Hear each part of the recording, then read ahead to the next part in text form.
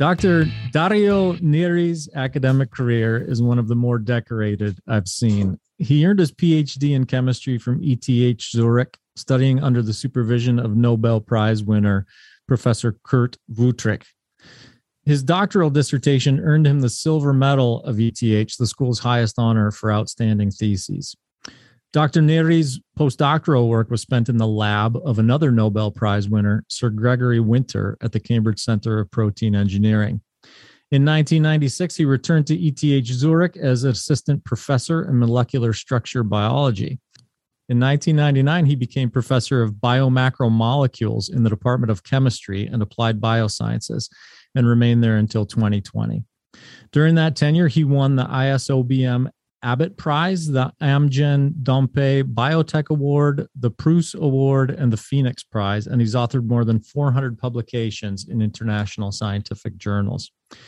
I'm Matt Pillar. This is The Business of Biotech, and on today's episode, we're going to learn why Dr. Neri walked away from his gleaming throne in academia to found Philogen and assume CEO and Chief Science Officer responsibilities there in 2020. We're also going to dissect some markers of the company's success, from a deep pipeline boasting a couple of phase 3 assets to a state-of-the-art internal manufacturing facility and some big-time collaborations. Dr. Neri, welcome to the show. Oh, thanks a lot for the opportunity. It's my pleasure. We're honored that you could make the time to join us. And I want to start at a likely place to start. I want to start with the origin story of Philogen, which, you know, in my brief research, I saw was technically founded back in 1996. But you know, looking at it on paper, it took you 24 years to go all in on it as CEO and CSO. So tell us that story and why that sort of chronology. Well, with pleasure. It's a company that was started by myself and my two brothers, Duccio and Giovanni, basically because when I was still at the Cambridge Center for Protein Engineering with Sir Gregory Winter, we made, I think, an important discovery. We generated the first fully human antibodies capable of selective localization on tumor blood vessels, sparing normal tissue. So we were able to bring antibodies really to where you would like them to be. So we had the vision that if these molecules were good, we should try to turn them into products. That's how the company started, and little by little, the company has grown. Mm-hmm. So little by little, as I said, you know, the founding in 96, was it sort of a back burner endeavor or a side endeavor in the interim, like between that time and when you officially assumed the responsibility that you have now? No, actually, so it started with the vision that these molecules could be important. So we in-licensed some technology, we developed some technology, but let's say for the first couple of years, the company was a paper company. We were acquiring technology, but early 1999, we signed our first collaboration with Schering AG. At the time, now Schering is part of Bayer, but at the time it was an independent company. And we actually worked for 12 years in a growing collaboration with Schering AG. And my brothers were operational full-time in the company. I continued to work as a professor at the Swiss Federal Institute of Technology, providing advice until the company had grown so much and the products had advanced that I took the courage actually to leave a very good position in a university, which is my alma mater, and work full-time in the company, hoping to bring our products to the market. But it all started and continued with the vision that the products could be useful, and we have always tried to do best out of these technologies and what we have done in the following years. Yeah, so I need you to ask a follow up on this, because you know when I look at the companies that I interview, obviously, I mean, it goes without saying, this is the first time I've had a conversation with the CEO of a biotech company that was founded by he and his two brothers. I mean, this is truly a family affair, and what an outstanding family, right? I mean, What's the backstory there? Do you all come from an academic or medical family? How do you end up in a situation? Now, obviously, when I look over your left shoulder, for anyone who's watching this interview on video, when I look over your left shoulder, I guess the odds may have been stacked in your favor, given the fact that there's a very large family portrait over your left shoulder. So maybe the odds were a little better, given that you had a lot to start with. But sort of tell me how'd that come to pass that you and your two brothers found yourselves both academically astute and in position to create a biopharma company? Well, it's probably a very Italian story, and family plays a big part of it. But actually, my great-grandfather was already treating patients in 1899 with antibody therapeutics. He was the first man to use anti-Sera to treat anthrax patients. And he started a company which was very successful, and at some stage it was sold. It became Chiron, then Novartis. Now it's part of GSK vaccine. And so, and my father used to work in that company and always encouraged the sons to do something in the pharmaceutical sector. We happen to have complementary skills. I am a chemist by training. Duccio, who was the CEO for the first 24 years, studied business administration, and the third brother has a PhD in biotechnology. So in a way, the family setting helped, but in the end, it was work that we did together with many talented collaborators to whom we are very grateful. Yeah. Well, the fact that, you've got a handful of phase 3 candidates and have made it this far is a testament not only to your leadership and your business skills, but also your family ties. I mean, the fact that these three brothers have survived being in business together for as long as you have and made such great progress. It's a testament to the Neri family. Well, most kind. I mean, the vision was always a very simple one, but an important one. I think there are opportunities in delivering therapeutics to the site of disease. This is something that already Paul Ehrlich 100 years ago had envisioned. This Zauberkugel, these magic bullets that go target the disease tissue and help spare normal tissues. It's a simple concept, yet it has to be played with the right tools. First of all, if you want to do targeted delivery, it's important to know that the in vivo selectivity is good, and nuclear medicine can be very important for really checking whether the molecules have the selectivity that you require for a certain intervention. And then everything else follows. Once we have good ligands for pharmacodelivery, be them antibodies or be them small molecules, then there are opportunities for cancer therapy with cytokine payloads, with radionuclides, with drugs, but probably also beyond oncology, because the need for pharmacodelivery is actually very real for many indications. So this is, in a nutshell, always the vision of ligand-based pharmacodelivery, playing with the best possible tools for ligand discovery helps. But it's a complex operation from discovery to manufacturing to clinical trials. Sure. Yeah.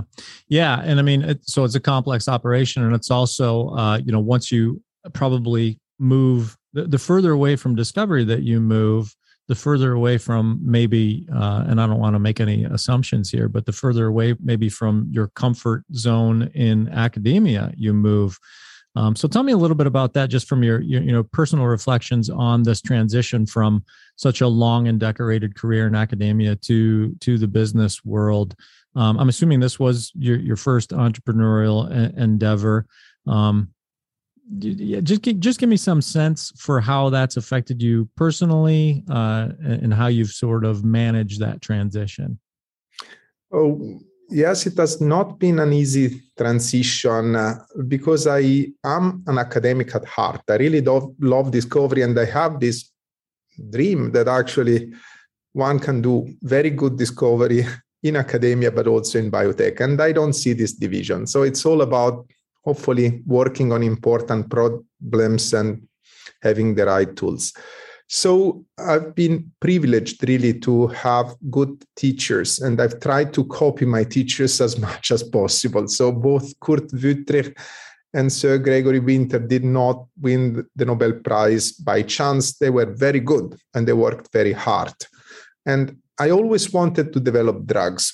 And Sir Gregory is really a role model in this regard, because he is not only a first-class scientist, but he has created important medicines, like his co-inventor in Humira, Campath-1, and other important medicines. But he has also started successful companies such as Cambridge Antibody Technology, now part of AstraZeneca, or Domantis, or more recently Bicycle, that was co-founded with one of my former PhD students, Christian Heines. So over the years, I think I've seen good persons like Sir Gregory starting important operations. I've always encouraged my students to blow their own trumpet and start their own companies. Some of these companies have been very successful, but I have always worked on one industrial operation, that was Philogen, as long as it was possible to be both a university professor and be associated with a company. I've done it. Then when we brought the company to the stock exchange, I think it was sensible to do only one thing, also to avoid conflicts of interest. And so with a few months of notice, we planned a smooth transition so that the PhD students could finish their PhD. In total, I've trained 85 PhD students. And then at some stage in 2020, I moved full-time to the company, where I now serve as CEO and also Chief Scientific Officer. So it was a change from a comfort zone. Academia is great, but if you want to bring a product to the market, this has to be done in the industrial setting. Sure. Yeah. Well, and there's probably some expectation that you carry on that long-standing family legacy that dates back to your great-great-grandfather, working in the pharma industry. So excellent. You've been able to live the best of both worlds. Do you miss teaching at all? Do you miss academia? I'm still associated with ETH, and so I still carry a professor title, and I still teach therapeutic proteins.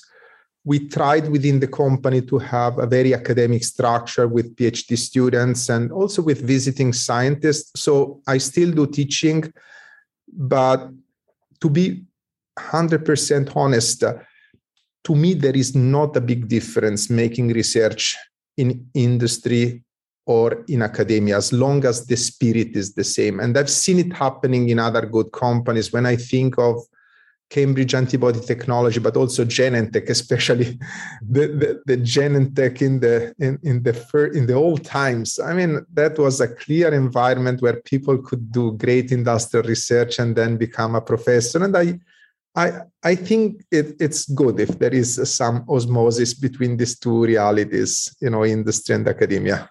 Sure. Yeah. We've had plenty of conversations with both academics and folks on the business side over the years, where the gap between those two worlds has been lamented in some fashion. But it's great to see advocates like you who've experienced both sides of that coin, and not just both sides, but as you said, the osmosis, sort of the meshing. It's great to talk with someone who brings that perspective of collaboration between the two sides. Yep. I was going to ask you. So you fancy yourself or call yourself a Swiss Italian biotech. So I just kind of want to get a sense for that. Why Switzerland and Italy, and what is the market? What does the biotech market look like in that region? So basically, as mentioned, the company started with discoveries that were made first in the UK and then in Switzerland. And I've been a professor at the Swiss Federal Institute of Technology in Zurich for 26 years now. So there are strong Swiss roots. But in Italy, very early on, we could buy a GMP production facility. So we started doing manufacturing in Italy very early on. We set up a clinical development organization, and we ended up really running clinical trials in the United States, at present also in 13 European countries, and soon hopefully also in Australia. So you do things when and where you have good opportunities. We had opportunity to do good discovery in Switzerland, and we continue running most of our discovery programs in Switzerland.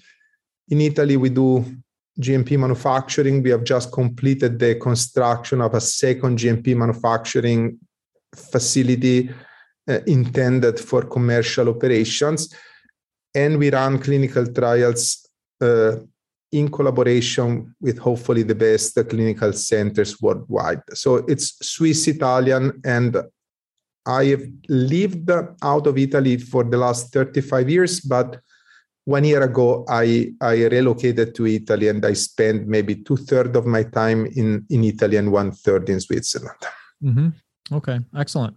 One of the things that strikes me about your company is the depth of your pipeline. You've got dozens, and you have dozens of candidates, at least 3 in phase 3 clinical trials, if I read that right, and another 7 in phase 2. So I guess give me a sense of your portfolio strategy. As I said, it's deep, it's advanced in many respects. Which is somewhat uncommon. We see a lot of companies that maybe have a more narrow pipeline.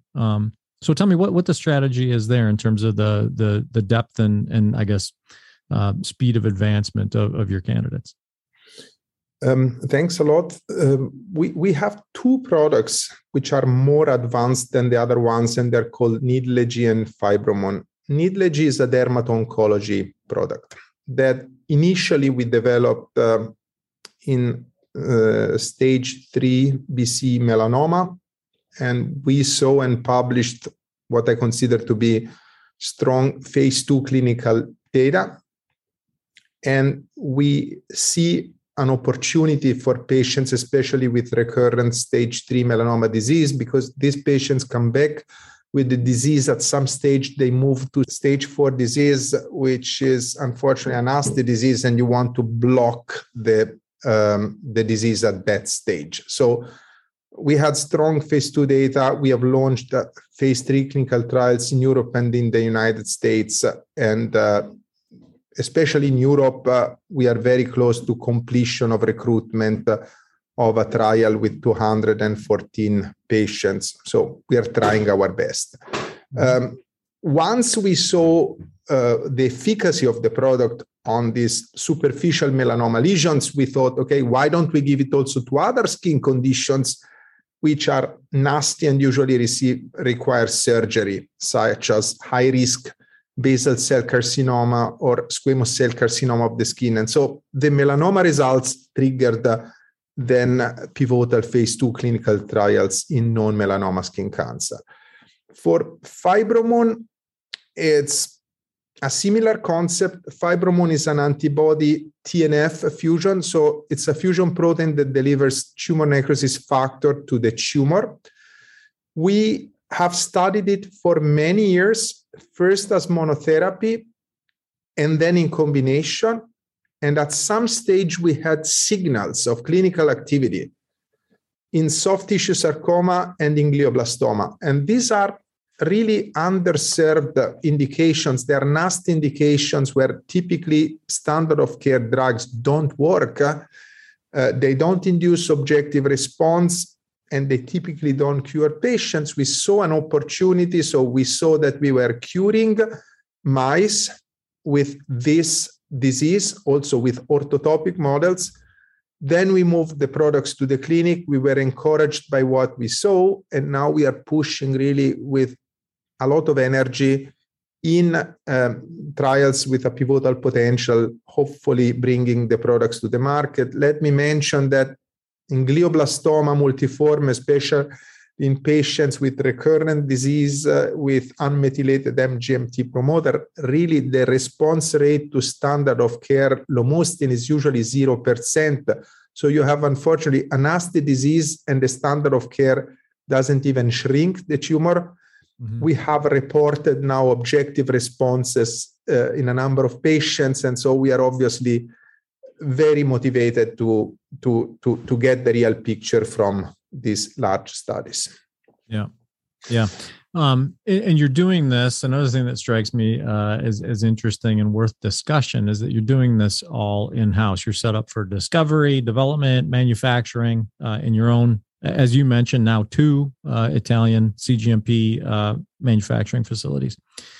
Describe to me how the organizational structure enables that. How have you set the company up from an organizational standpoint to be able to manage such a deep and diverse pipeline internally, cradle to grave? I think we have an integrated company from discovery to manufacturing to phase 3 clinical trials. We don't have yet products on the market, so we don't have sales force. But over the last 26 years, we grew these activities. Maybe we could have gone faster, but at least we grew them organically. And now we have these skills within the company. The next big challenge, of course, is to show that our products reach the endpoints in the pivotal trials. And then the next chapter will start, which is whether we take the extra commitment of trying to manufacture the products ourselves or else find alternative structures. That's still a topic of active discussion within the company, and soon we will reach decisions on this matter. When you're striving to excel in a new arena, the best guides are the ones already doing it well. The business of biotech brings those voices forward to help new and emerging biopharmas turn their innovations, like mRNA and cell and gene therapies, into clinical realities.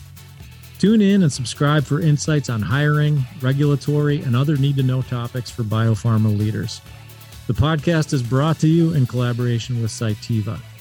Check out their resources at cytiva.com/emerging biotech. That's CYTIVA.com/emerging biotech.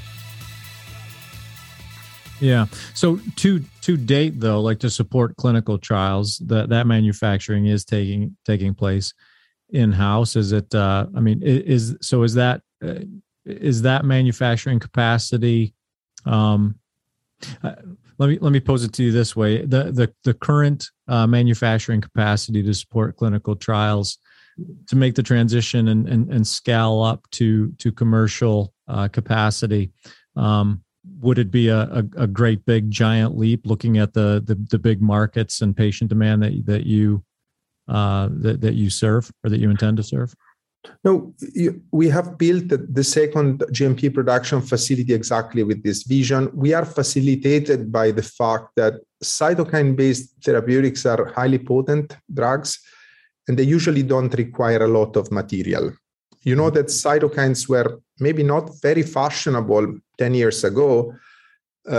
We started working in the field 20 years ago, and now they've become probably one of the hottest areas of biotechnology.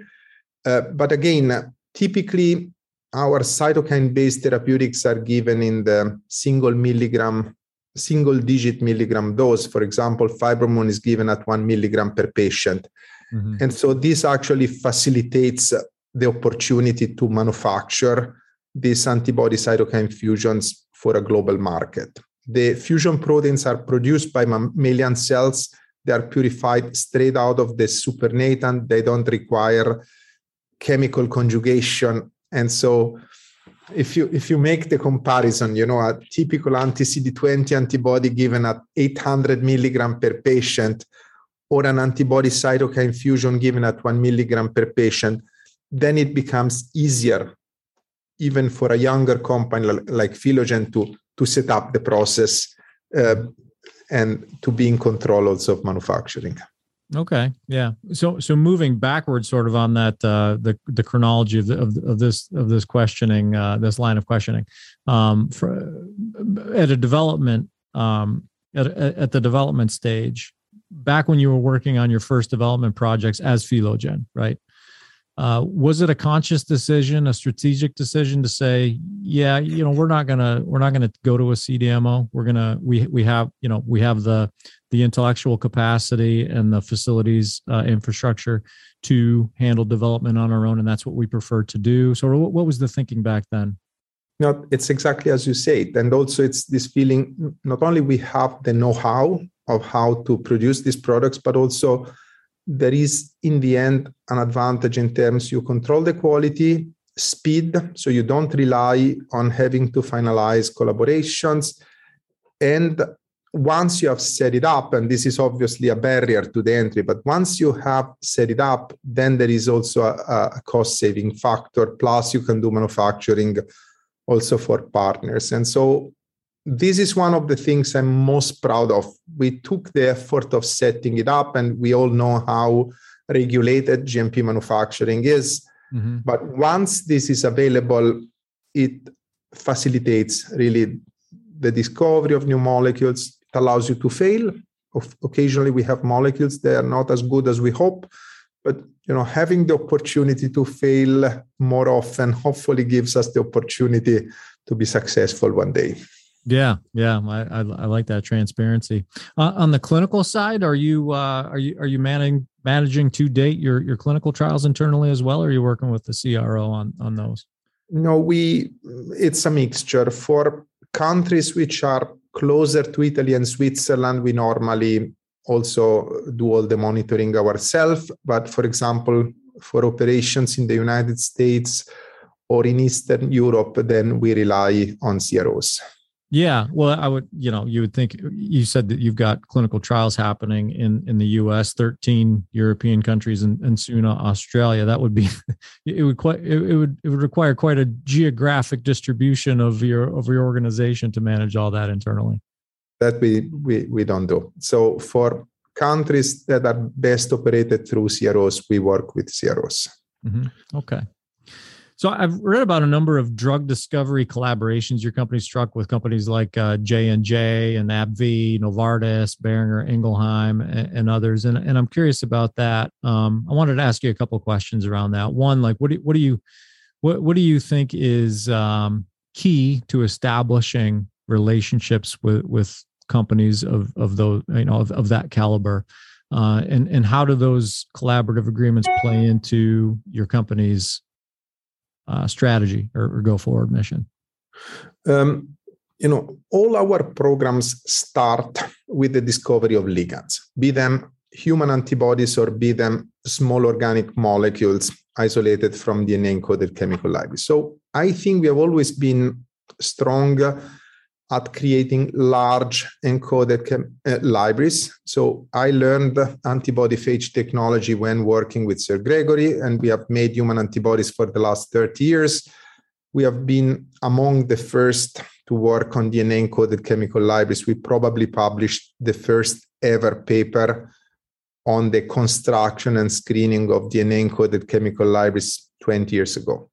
Mm-hmm. So, since we generate ligands out of our libraries, and it has happened that companies would either seek our help for discovery, which we would do, or maybe we had ligands that they would need for pharmacodelivery programs. And some of these products have actually moved to the clinic, and I think it's a nice addition. We are still focused and dedicated to our pipeline.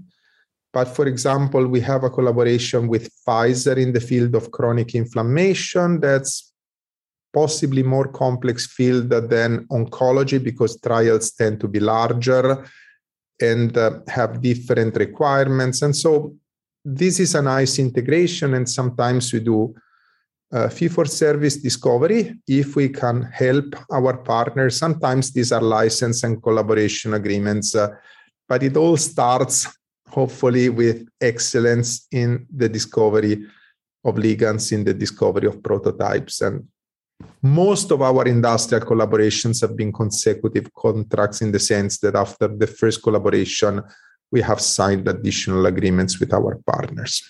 Mm-hmm. Okay. Have those collaborative agreements propelled I guess the advance from even from a monetary and funding standpoint of the company internally? I mean, have they been key to that? I guess that strategy. Very much so, because we started the company back in 1996 without venture capital. We never needed venture capital to grow the company. We were cash flow positive every single year between 1999 and 2019, and this was thanks to the industrial collaborations. At some stage in 2019, when the pivotal trials were starting, we knew that we had to spend more.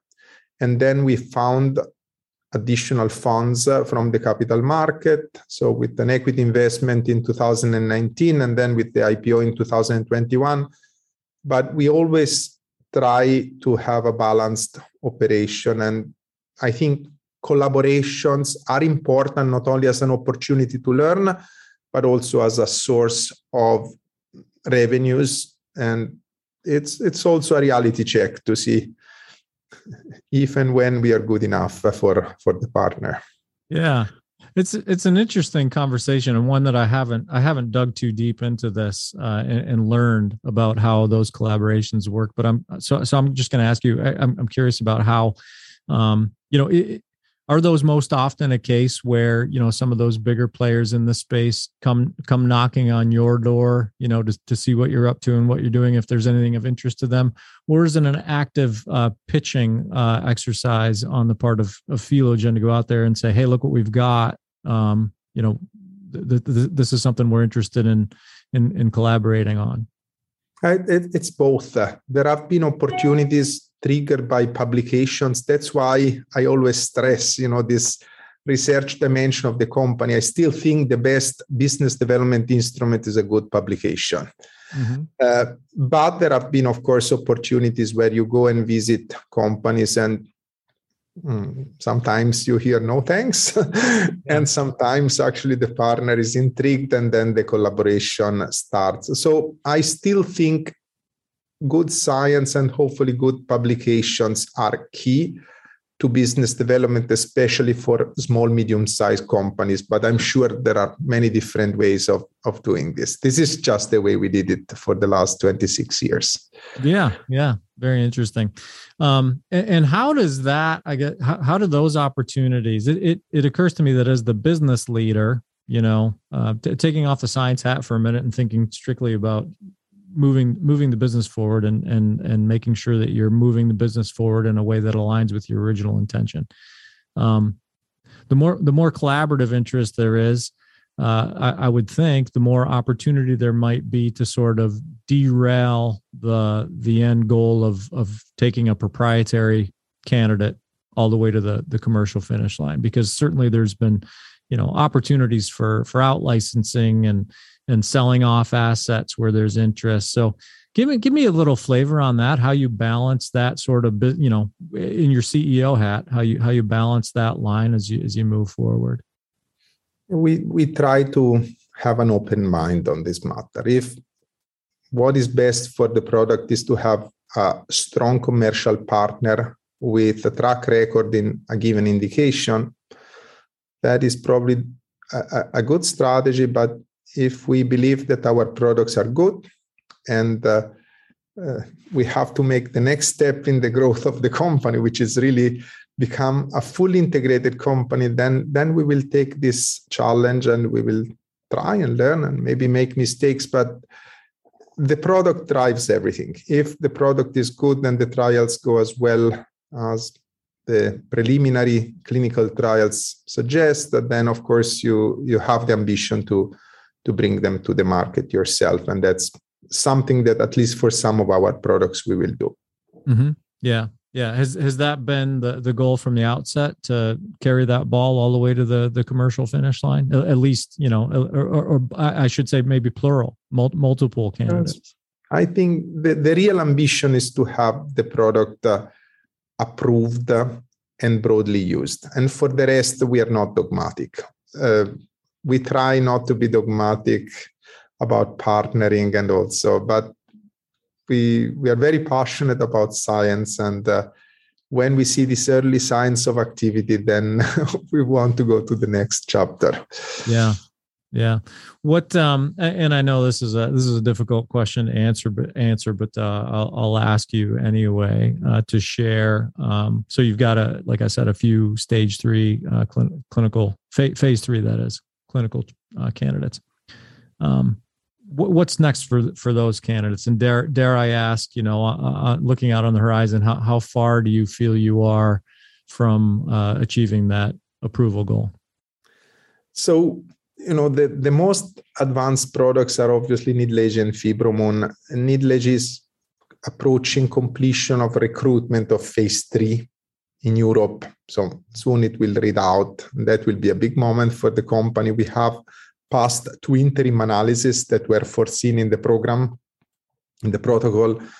So we are obviously very excited. And non-melanoma skin cancer is something that typically products in this indication are approved after phase 2. So you can actually see the effects because you're treating superficial conditions. And that's, again, something where we regularly present pictures to investors to show how the drug is working. So this is the Nidlegy situation. For Fibromun, we are trying very hard to complete recruitment for the first pivotal trials, both in soft tissue sarcoma and in glioblastoma by the end of 2023. So that's also approaching quite soon. And there is a last product I would like to mention, or better, a technology, which is called OncoFAP. We have recently disclosed and published that small molecule high affinity ligands to FAP, they are just fantastic targeting agents for many different types of tumors. We have published this striking ability to selectively localize to many different types of malignancies. Just 1 hour after the injection of the molecule, you basically see the tumor and nothing else. And this, of course, enables, even though this is early stage, the results for imaging are already mature. And so there we see an acceleration opportunity for imaging, for radionuclide therapy, and also for this growing field of small molecule drug conjugates that probably will be a nice complement to ADCs. Now the world is crazy about antibody drug conjugates, but what you can do with antibodies often you can do maybe even better with small ligands that go to the tumor fast. They're certainly cheaper to manufacture and they seem to have better tumor to organ ratio in vivo. Mm-hmm. From a scientific perspective, what you just described, you crossed several sort of, I don't know if modalities is the right word, but areas of, therapeutic, I guess, intent. Has it been your position, even back to your academic days, to be sort of agnostic, if you will, around the approach that you're willing to embrace, or in the case of the business, the candidate that you're willing to invest development resources into, or the molecule that you're willing to invest development resources into, and potentially move into the pipeline? And if so, is that difficult to do as a scientist? I mean, you think of a scientist and you think of typically a person who has a very sort of narrow research focus, kind of lives in a certain silo, if you will. So just give me a little flavor on that. Are you open to the approach, or are there guardrails that you feel like you need to stay within? We have 2 rules that we follow very strictly, which are, we like to stay out of the cell. So we like very much this concept of pharmacodelivery. Mm-hmm. So ligand-based pharmacodelivery and trying to operate the pharmaceutical approaches from outside the cell. Mm-hmm. And because anything you try to do with intracellular targets, it's probably an extra level of complexity. So there we have been very diligent. And the other one is really harness the potential of large encoded libraries. So for everything starts with discovery of ligands, and we have always invested a lot on ligand discovery. But for the indications, we have been more agnostic. So when we see a good opportunity, even if it's beyond oncology, which has always been a little bit our focus, we do it. And I really believe that this concept of anchoring payloads, bioactive payloads at the site of disease, really is useful beyond oncology. There are, if I dream about the future opportunities, chronic inflammation, autoimmunity, fibrosis, osteoarthritis, growing cartilage. These are some of the dreams for the future. If we are able to anchor payloads at the site of disease, maybe with a little bit of luck, we will increase the therapeutic activity and help spare normal tissue. So this has been the general theme, but for the indication, we are more open. Yeah. So there's this general theory and then a world of opportunity, many, I'm sure, yet undiscovered for that approach. Yeah, that makes perfect sense.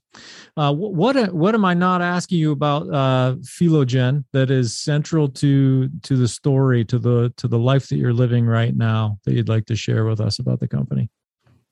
I think you've asked a lot of good questions, and I hope I've given you candid and open answers. The next will be written in the clinical trials. If we reach our goals, then I will be truly satisfied, and I will feel that all the work, not only of my family, but all the collaborators, was worth. But it's work in progress. I want to be very honest on this matter. We are trying hard.